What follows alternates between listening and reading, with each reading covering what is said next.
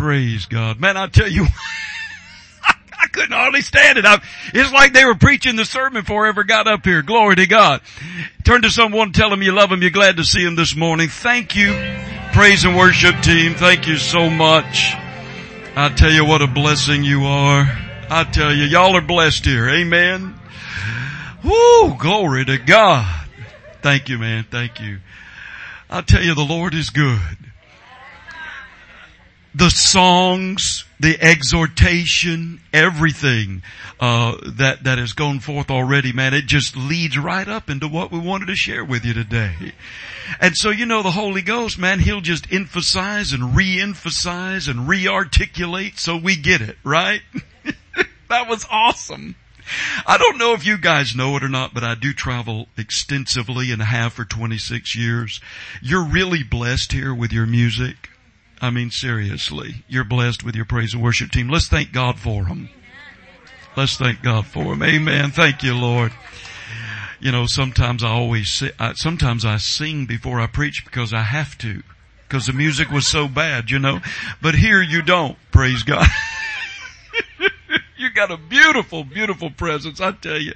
Thank you so much for all of that. Hey, listen, I want to talk to you this morning, interestingly enough, what I would entitle God's Battle Plan for Victory. God's battle plan for victory. Now, we're not going to look at these two particular scriptures, but I'll mention them just in passing. In 1 Corinthians chapter 10 and verse 11, and also Romans 15 and 4, just for your reference, we're not looking at them, but both of those scriptures tell us that the Old Testament was written for our example. That you and I can look at those Old Testament stories and we can gain some insight on how to fight our battles as a New Testament believer. Many times we can read those stories and we can see some of the principles of God that we can implement in facing the situations that we face. So I want to look at one of the Old Testament stories this morning, once again talking to you about God's battle plan for victory. And we're going to look at 2 Chronicles, chapter 20, the entire chapter. We'll pick and choose verses, but primarily the entire text so that we can get some really good principles set forth, okay? So as you're preparing to turn to 2 Chronicles 20, I'll give you just a little bit of history from 2 Chronicles chapter 19. Now, in chapter 19, the King Jehoshaphat, who was king of Judah, is rebuked by the prophet Jehu because he had aligned himself with King Ahab of Israel, who was wicked in the sight of God. And so he is rebuked. He accepts the correction. He begins to make amends there, to realign himself with God, to set things in order in the land of Judah. And that's where we pick up here in verse 1 of 2 Chronicles chapter 20, because you'll notice the text. It says, and it happened after this. After what? After he's realigned himself, made the adjustments, set things right in the land of Judah. Notice it happened after this that the people of Moab with the people of Ammon and others beside the Ammonites came to battle against Jehoshaphat. Now sometimes, you know, in life, people will align themselves with God. What we mean is they begin to serve Him. They're in the family. They're doing what they know to do. Or maybe they realign themselves, which means maybe they've deviated for a season, but they've come back into the house of God. They're realigning themselves with God. And only to find themselves facing an unexpected, perhaps, and difficult situation. That was the situation here. And so, you know, as we've already established on Friday night, all of us face battles in life, right? Remember, we looked at John 16:33. We looked at John 10:10, and we established the fact that all of us are going to have challenges. Believer and unbeliever alike. Basically, why? Because this world, as we stated to you, is in a state of degeneration. It has the presence of Satan, sin, human will, and volition. Because the nature of Satan is that of a thief, to steal, to kill, to destroy. Right? We looked at all of that. So sometimes people can align themselves with God, realign themselves with God. They're doing their best to walk in the light of what they know, and they can find themselves in difficult or precarious situations, maybe unexpected, and they ask the question, why? Well, because, friends, challenges are here. They're present. There's going to be adversities, resistance, difficulties at times because of the fact that we live in a fallen world. And so here we are. Jehoshaphat is living life. He's serving God. And all of a sudden, a very unexpected situation occurs and is very intimidating. Look in verse 2. We see a few individuals come to him and they give him what you and I would term a bad report. Notice, then some came and told Jehoshaphat, saying, a great multitude is coming against you from the sea, from Syria, and they are in Hazazon Tamar, which is En-Gedi. So basically they come in and they say, listen, a large army from Edom, east of the Dead Sea, has invaded our country. And not only have they invaded our country, but basically, sir, they're at our back door. They've already reached En-Gedi. So this is an unexpected situation. It's very intimidating. You know, sometimes people will come in life and they will communicate to us. They want us to understand exactly how bad the situation is. You know, they want us to understand the complexity of it all, and they're willing to explain it to us, and they may mean well, but they want us to understand the severity of the situation. That would be like you and I maybe getting a bad report from a doctor, maybe something with your banker or your business or employer or job or your ministry or a family member. All of a sudden you're living life and up pops this situation. And basically it's big and it's bad. Now, one of the main strategies of the enemy in life is at the onset of the challenge or the adversity, whatever the situation or conflict may be, he wants to use what I call the intimidation factor. I mean, he wants you and I to perceive that mountain as immovable, impossible, impassable, indestructible, all with the intention of what? Bringing fear.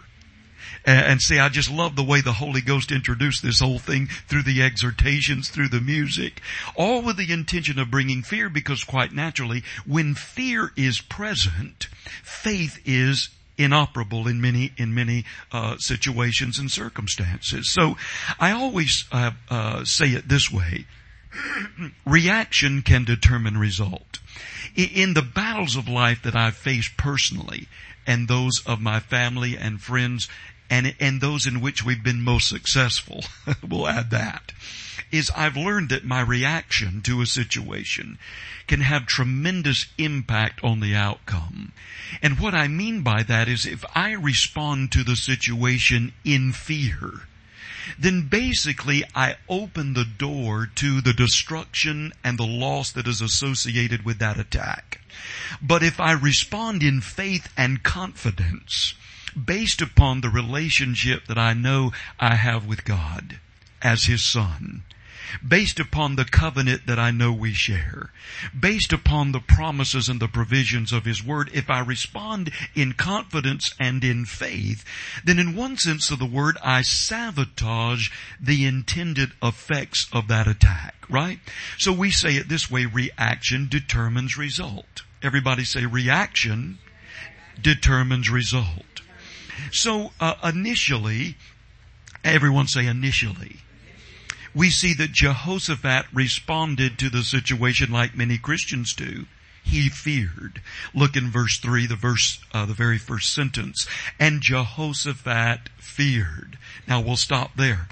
All of us, friends, can be tempted to fear when we are faced with unexpected and perhaps serious situations. We can all be tempted to fear, but being tempted to fear and sensing its initial impact upon our thoughts and upon our emotions is different than giving place to fear and allowing it to consume you. Right? So, we're told 365 times in the Bible, fear not. Now that's one for every day. When God repeats himself, I tend to pay attention. When he says fear not, there's a reason, because fear can be very, very destructive. So when the battles of life surface, whatever they may be, it's important that we resist the temptation to panic and to get into fear and anxiety and to begin to respond to a situation emotionally. Now, how many of you realize that fear, see, I love the Holy Ghost in that exhortation. How many of you know fear is a spirit? Now, I'm not talking about natural fear when you're standing on the edge of a cliff and, everything in you is saying, be careful, be careful. That's preservational fear. It's kind of what we would say natural in a sense. I'm talking about the type of fear that torments you. A fear that influences our decisions in life. A fear that keeps you up or wakes you up at night and causes you to question your sense of power and authority, your destiny, your health, your security. Are you listening? That type of fear is a spirit. And it has to be recognized, and it has to be what? It has to be resisted. Now, 2 Timothy chapter 1 and verse 7. Notice what Paul said by the inspiration of the Holy Spirit. He said, God has not given us a spirit of fear. Now we understand also that means an attitude or a predisposition of cowardness and insecurity, but also, once again, a spirit of fear. But He's given us what? He's given us power, He's given us love, and He's given us a sound mind. Now, have you ever noticed that the spirit of fear attempts to undermine the very three things that God has given us to conquer it? When fear comes, what's the first thing it does? It attempts to undermine your sense of power, your sense of authority, your sense of confidence in life or the situation. It wants you to cower down, to back off your assignment, to question your abilities. Are you listening? It attempts to undermine that sense of power. It attempts to undermine your sense of God's love and care for you. And it also attempts to undermine your sense of peace and well-being. So God said, I haven't given you fear. Fear's not of me. First of all, I've given you power. God said, hey, let me tell you something. I've given you 3 to the devil's 1. God's always up on the devil. He said, I've given you 3 to the devil's 1. I've given you power. Luke 10:19. You know it. Behold, I give you power to tread upon serpents and scorpions and over all the power of the enemy, and nothing shall by any means hurt you. So listen, if something's under your feet, it's not between your ears. Are you listening? Fear is under our feet, and we have been given authority over the spirit of fear. We don't put up with fear as a believer. We are to live how? Fearless. We're masters over fear. And the way that you subdue fear is by recognizing its symptoms and shutting it down. Everybody say shutting it down.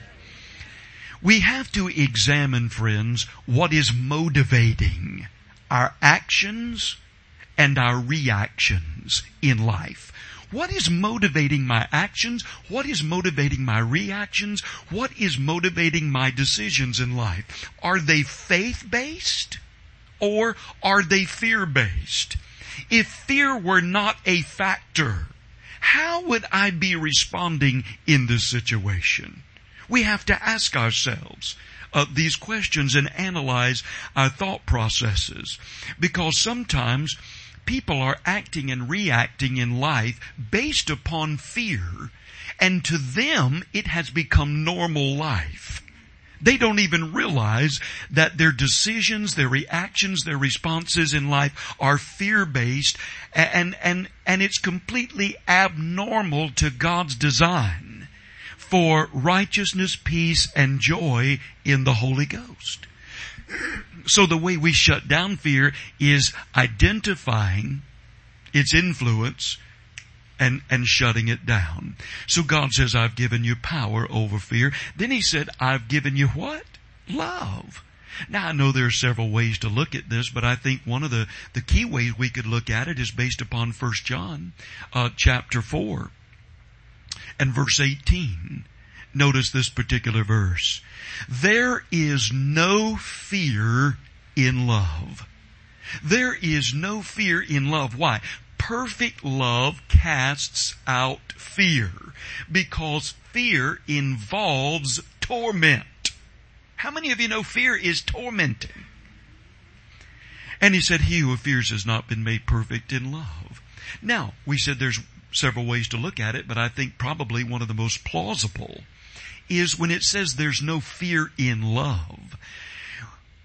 What that means to me is when I have a revelation as a child of God of my Father's love for me, when I really understand the depth of that love, the nature of that love, the unendingness of that love, the care that is associated with that love, when I have a revelation of God's love for me, it dispels all fear. Why? Because I know He cares about me. 1 Peter 5:7. Man, I love the Amplified Bible. 1 Peter 5:7. Notice what it says. Casting all your care upon Him. The Amplified Bible says, casting the whole of your care, all of your concerns, all of your worries, all of your anxieties, once and for all over upon Him. Now notice why. Because He cares for you or about you affectionately and about you watchfully. Affectionately and watchfully. God said, hey, you're mine. I'm passionate in my love for you. I am protective in my love for you. And I am watchful in my love for you. So that's why it says there's no fear in love. He cares about us, affectionately cares about us watchfully. Have you ever read Hebrews chapter 13 verses 5 through 6 in the Amplified Bible? It says, and I'll just read it to you in the Amplified. I know they're putting it up there in New King James, but that's fine. It says, for God Himself has said, listen, I will not in any way fail you, or give you up, or leave you without support. I will not in any degree fail you or let you down or relax my hold upon you. Assuredly not. Whoa! Why? So that you may take confidence and courage and comfort and boldly and confidently say, the Lord's my helper. I will not be seized with alarm. God said, hey man, I've given you love. Right? And then He said, also, I have given you a sound and well-balanced mind. Now, have you ever noticed in every attack or situation or conflict of life, whatever it may be, whether it's physical, financial, relational, there is always a corresponding assault on your mind. Why? Because the devil knows if he can steal our peace, he gains a foothold. Right? So he's always attempting to infiltrate our minds to steal our peace. And when there's a lack of peace in our lives, we're headed for trouble. Because when there's a lack of peace, it's going to influence it's going to have an effect upon our mentality, our physiological body. It's going to have an effect upon our relationships when there's no peace. Right? It's going to have an effect on our ability to hear from God and our sense of confidence. So, as we said, fear can manipulate our thinking. Once again, it can cause us to respond and perceive situations and respond to situations improperly. So God said, hey, once again, I've given you 3 to the devil's 1. I've given you power. I've given you love. I've given you a sound mind. So initially, Jehoshaphat feared. Now, I've told you this story before, but my mother was 50 years old.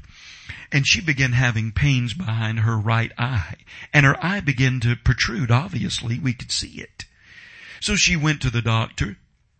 And he said, you need to go in the hospital and run some tests. So they did, and when the doctor came back with the results of the test, my mother was in the hospital room alone because my father had gone to the cafeteria for breakfast, and we lived in different states at the time. And so no one was there with her. Well, when the doctor came in and gave her the report, just like they came to Jehoshaphat, there's a large army, he came in and told her the facts.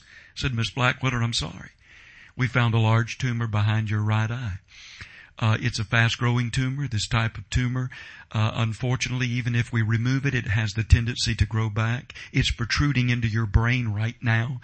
We need to remove it immediately. We're going to have to open your skull.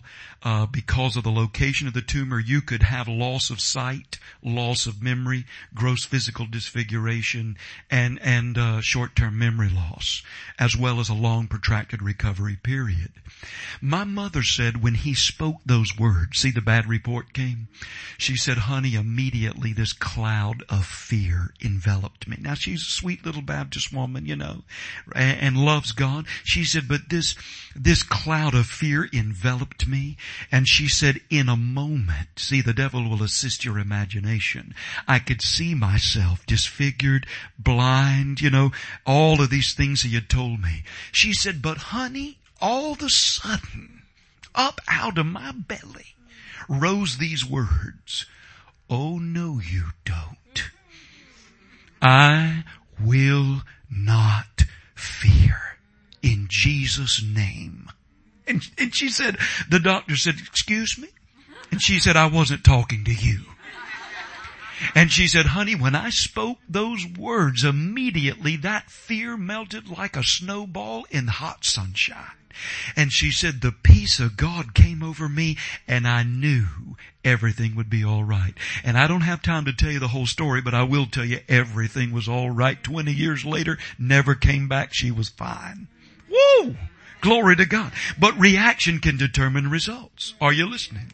So, initially Jehoshaphat feared, but then he made a very wise and productive choice. Notice verse 3. Let's finish it now. And he set himself to seek the Lord and proclaimed a fast throughout all Judah. Now notice he set himself to seek the Lord not casually, but seriously and earnestly. And friends, this is a very important point because he got control of his emotions. He got that fear under control. And what did he do? He turned his attention away from the approaching army, right? And he began to put his attention on God and began to seek God for a solution. Now that's a very important point. You want to get your attention off the problem. Because as long as the devil can keep you mentally engaged in the situation, he'll try to perpetuate that fear and uncertainty. But, because our attention is quite naturally directly connected to our peace, our faith, our confidence, whatever we keep our minds on, we stay in contact with, right? So we said, hey, get your attention off that. When the devil says, hey, may I have your attention? Think about it. Look at it. Feel it. talk to your neighbor and friend about it. It's so bad. Right? May I have your attention, please? You got to put up the hand. Say, talk to the hand, buddy. You may not have my attention. Now, I can't stop the devil from talking, but I can certainly decide that what he's telling me is not worthy of my attention. So he got his attention off the problem, put it on seeking God for the solution. And once again, this is a very important point, because sometimes in our walk of faith, we're well taught, we understand the Word, but we can have what I call mechanical responses to situations. Now, we should always respond with the Word of God. We should always respond with the authority of Jesus' name and respond in the context of the victory He's given us, yes. But we should also, friends, seek the mind of Christ in situations. Get the wisdom of God. We have a helper. His name is the Holy Ghost.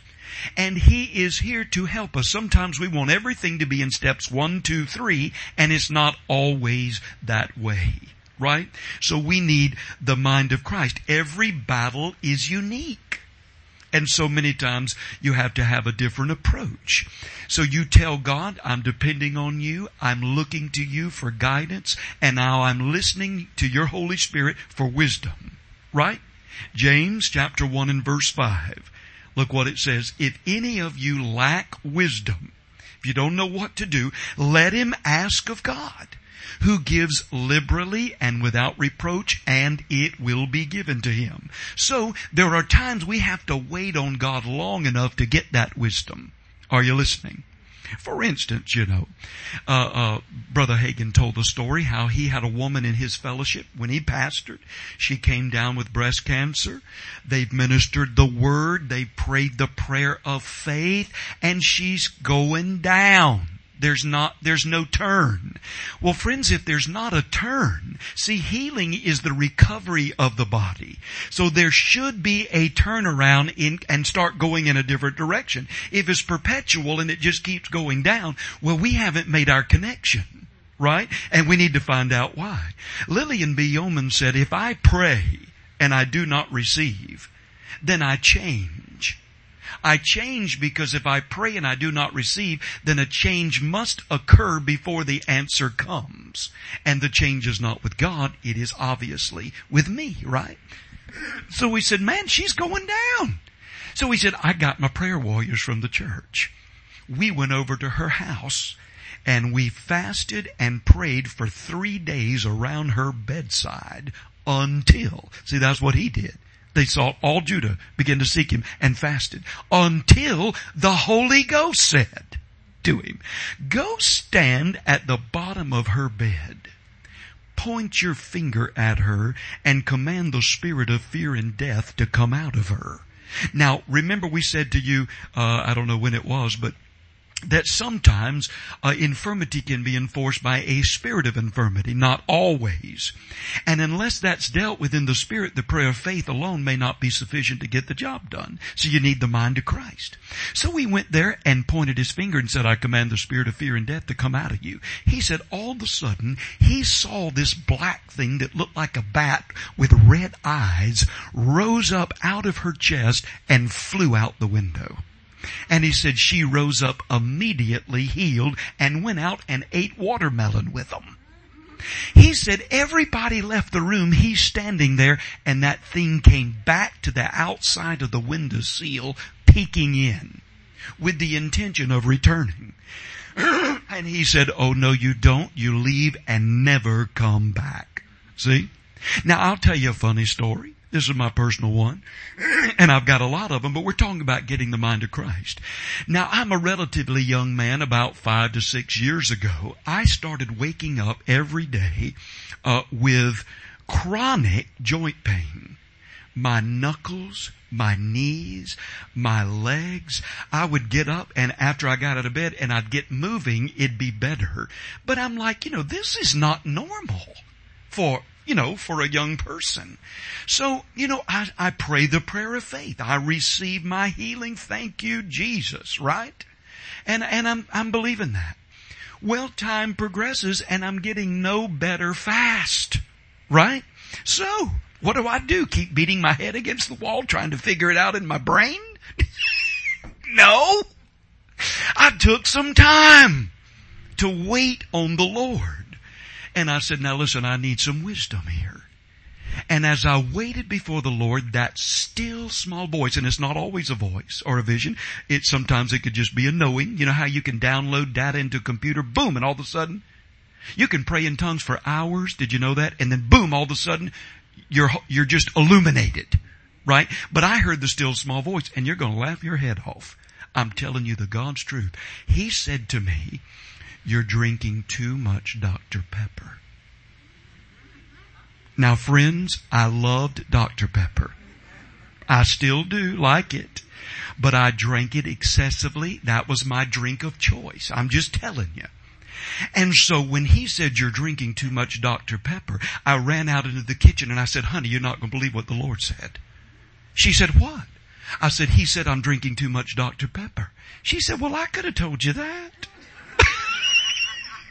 Well, I want you to know, I just decided, all right, I'm off of it. I quit. So I stopped Dr. Pepper and soft drinks in general. And I started drinking massive amounts of water. And I still do to this day. And God is my eternal witness. Within, I don't know, it's probably 4 or 5 weeks or so, all the pain that was in my joints. Now, I don't know what's in that stuff, but God knew it was affecting me negatively. I'm not doing a negative ad for soft drinks because I do like it. But I'm telling you, I have no pain. None. And I haven't had for all these years afterwards. So are you following me? I wish I could tell you all the stories. My dad, man, he called me 3.5 years ago, said, son, you're not going to believe this. I said, what? He said, honey, I just went to the doctor a couple of weeks ago, got some tests. I got 4th stage melanoma cancer. They told me I've got 4 months to live. I said, well, Daddy, now that's what they say. We gonna find out what the Almighty says, right? So, here came the bad report. Now, I've got to work within certain doctrinal paradigms where my dad's concerned because he's of his denominational background. But you can do that. So, I wish, I've got so much to say to you, but anyway, I just went to the Lord on my dad's behalf. All right, because he's of the idea that que sera, sera, whatever will be, God's time, so forth, okay? So I go to plead his case, and I told the Lord, I said, listen, I don't feel like it's Dad's time to go, even though he's elderly. I just don't feel like it's time. I said, first of all, Mom has told you all these years she wants to go first. That's right. She's told him that all these years. I'm not being left here. I've got to deal with God. I'm going first. I said, now she's told you that. And secondly, Dad's got a lot to do yet. We've got to clear up some business. We need to get some things in order, and I need time. So I need your wisdom. Well, what did I do? I did what Jehoshaphat did. I waited on God. Seriously. Patiently. And I heard from him. And you know what he spoke to my spirit? God knows what you know and how to get messages to you. I heard those words in my spirit. Leave no stone unturned. That's all he said to me. Well, when he said leave no stone unturned, he knew I would know exactly what that meant. Because 10 years earlier, I had heard a tape series by Vicki Jameson Peterson, who had cancer, came down with cancer. She was a healing evangelist. And the Lord told her, leave no stone unturned, and she did this series on it, which meant we're going to fight it on 3 fronts. Spiritually, naturopathically, and medically. So when he said that, I knew exactly what we were going to do. Now, I knew intuitively by the Spirit, this is not for you, this was for my dad, that my father was not to have chemotherapy. I knew it beyond a shadow of a doubt. No chemo or he will die. Because of his age, it would attack his organs. I just knew it. So I told him, I said, no chemotherapy, Daddy. I said, but here's what we're going to do. We're going to fight it spiritually, naturopathically, and medically, but we'll do autoimmune therapies with naturopathic care.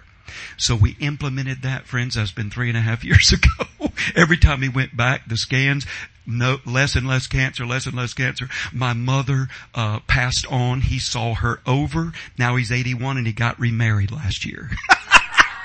And he's doing great. Doing great. So, God is good.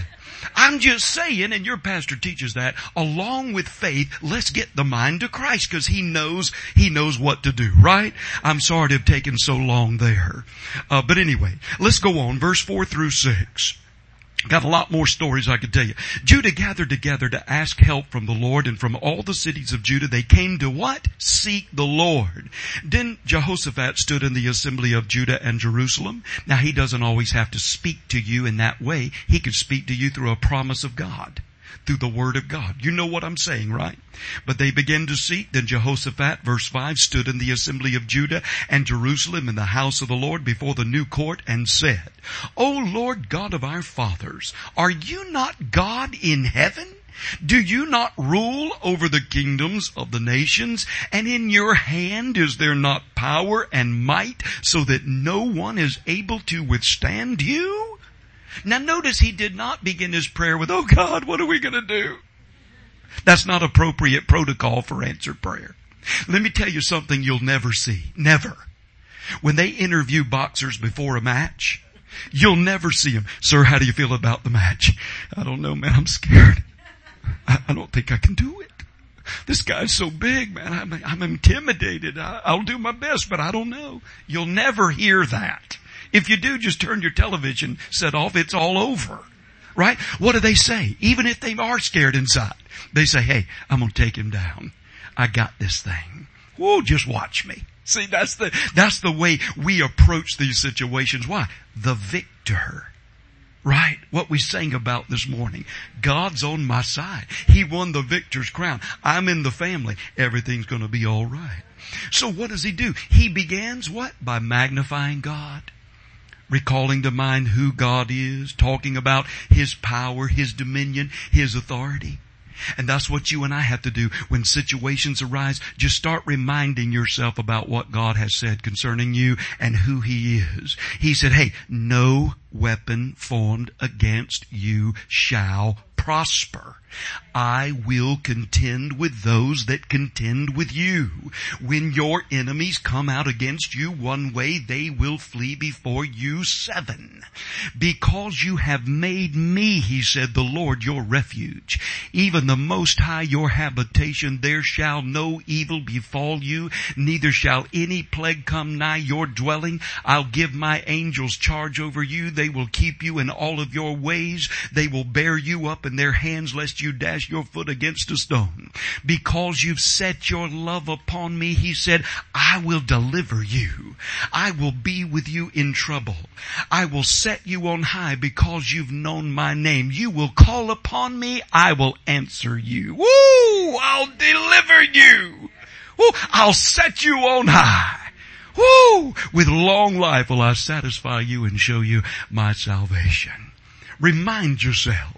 So verse 7, he goes on to say, are you not our God who drove out the inhabitants of the land before your people Israel and gave it to the descendants of Abraham, your friend, forever?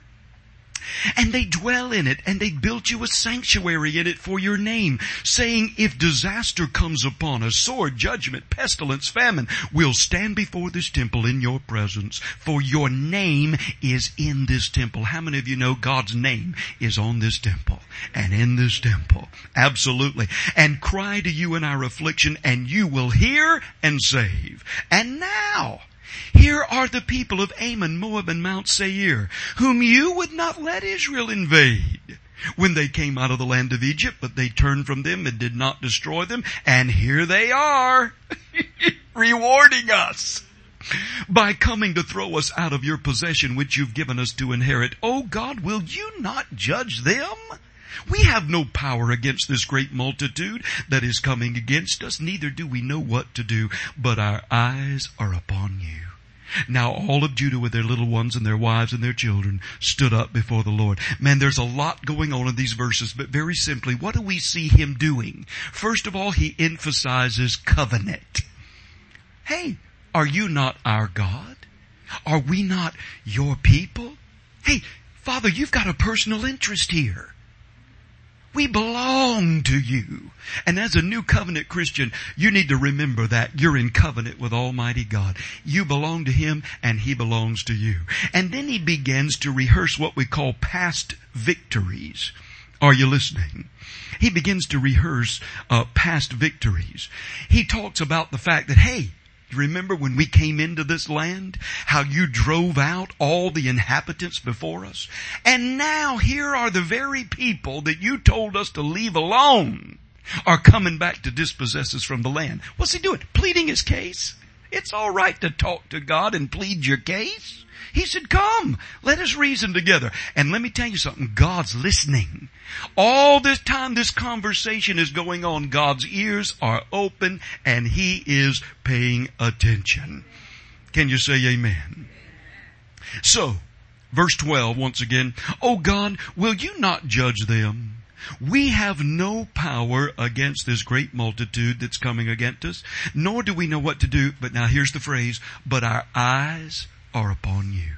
And you know, friends, that's a good place to keep them. When you don't know what to do, you begin to seek God and just tell Him, look, I'm trusting you. My confidence is in you, and I am expecting to hear and to know what to do. My eyes are on you because you are limitless. So Jehoshaphat knew in and of themselves they were facing a hopeless situation. Right? But with God, all things are possible. So this is where we are in the story. They've received a bad report. Jehoshaphat stills his emotions. He gets that fear under control. He begins to reflect on the promises of God, on the person of God, the faithfulness of God, the greatness of God. And then, of course, he sets himself to seek God and listen for His counsel, and then the Lord responds. Right?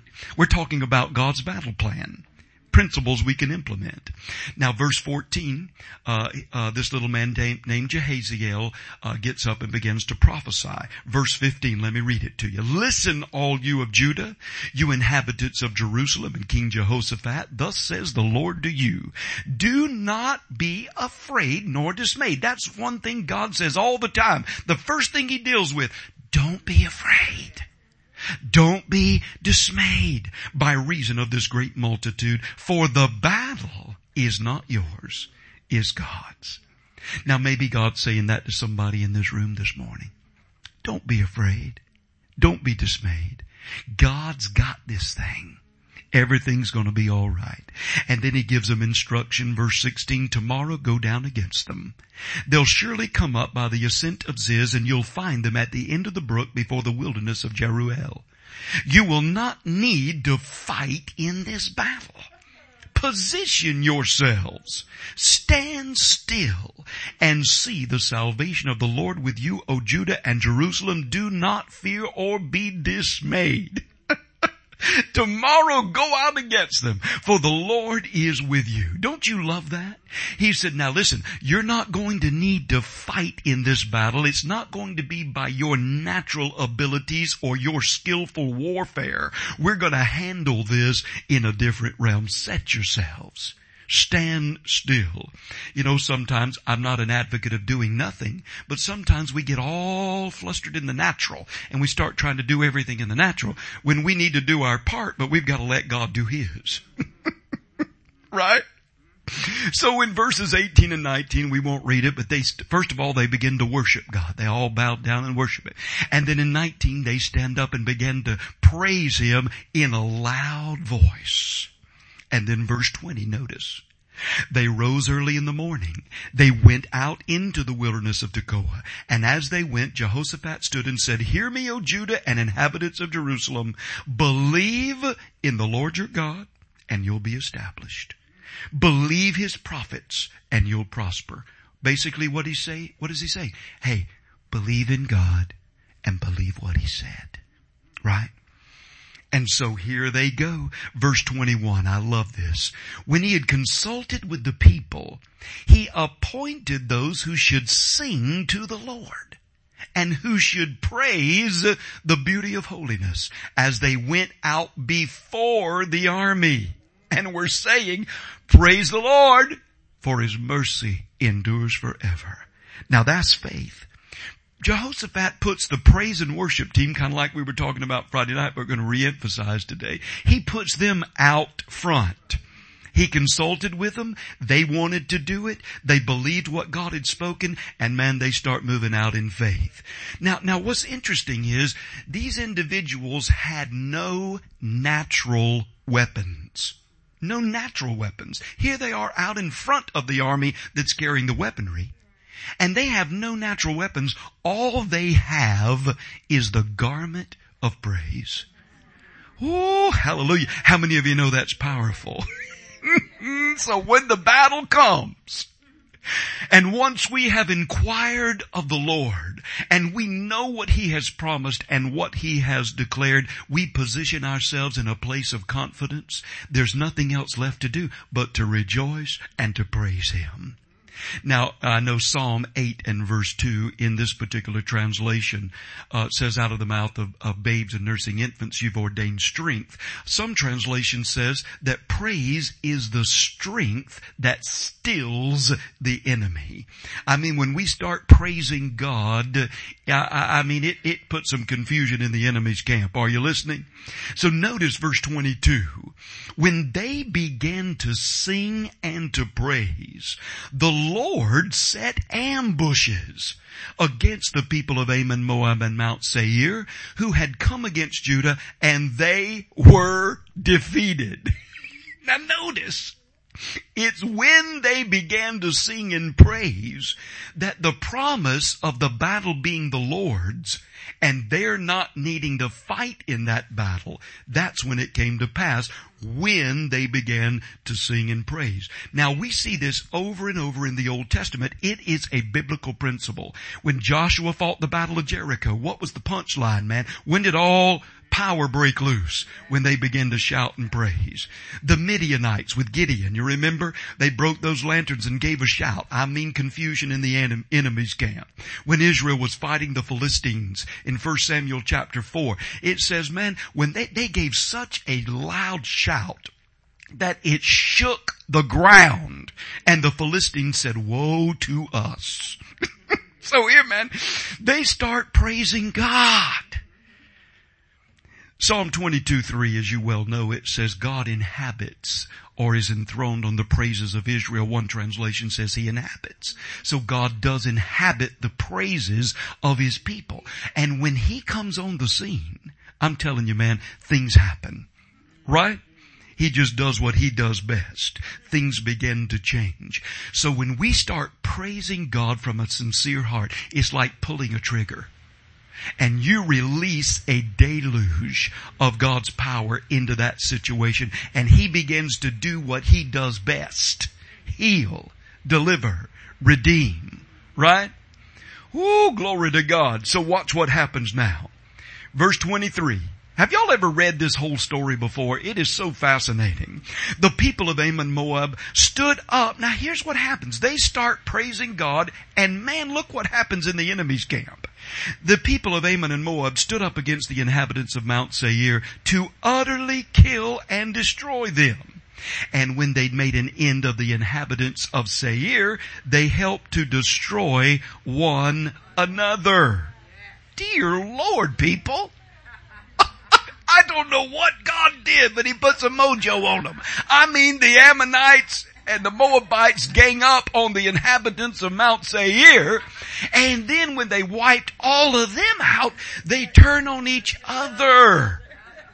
Good gracious. That means there had to be two men standing last, and they gave it to each other. Good gracious. I mean, do you understand the magnitude of this? And what I want us to realize this morning is, listen, King Jehoshaphat and the people of Judah had no visual on what was happening. No visual. They're moving out in faith. This army, this vast army, is on the other side of the mountain range. They cannot see them. All they know is God said to praise. And they started praising Him over here with no visual on exactly what was going on. And when they got over that mountain ridge, look what they saw. Verse 24, when Judah came to a place overlooking the wilderness, they looked toward the multitude, and there were dead bodies fallen on the earth. No one had escaped. I'm telling you, when God does something, He does it right. He finishes the job. He does it completely. And sometimes He does it in a way that is completely unexplainable in the natural, beyond human ability, so no man can take credit for it. Praise God. So this morning, I believe God doesn't want to just give us enough victory. He wants to give us overflowing victory. And that's what He did for them.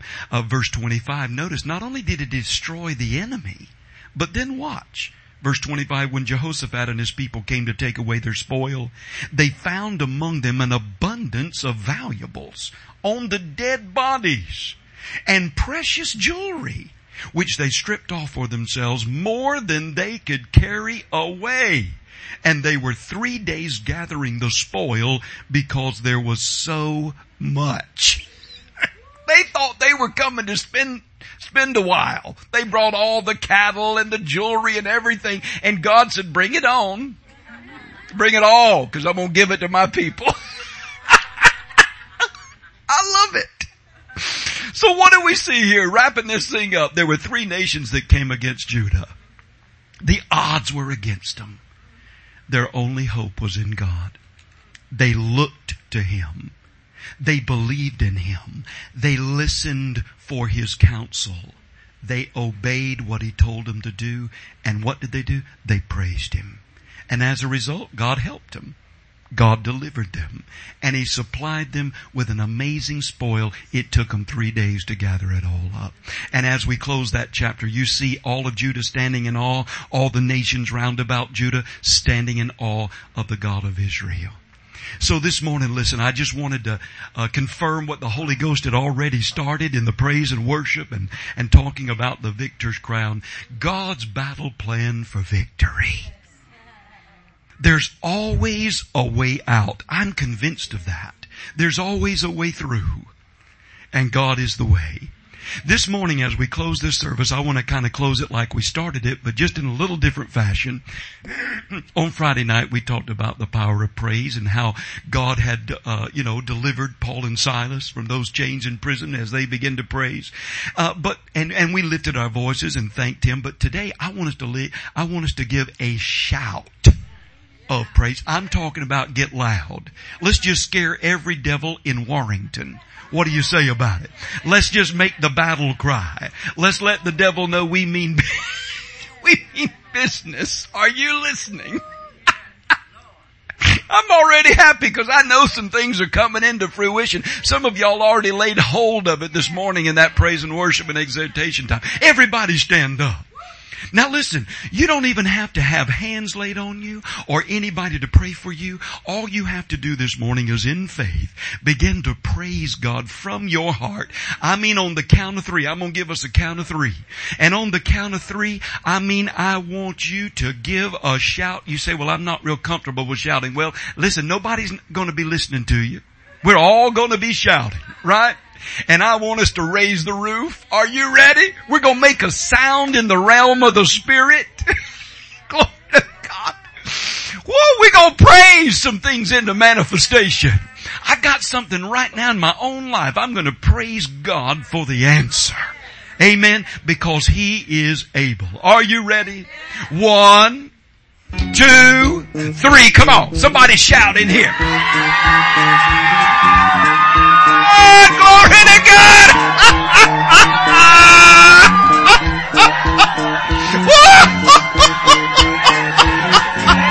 We give you praise, Father. Oh yeah! We thank you, Lord. Give me a little reverb. Oh, thank you, Jesus. Oh yeah!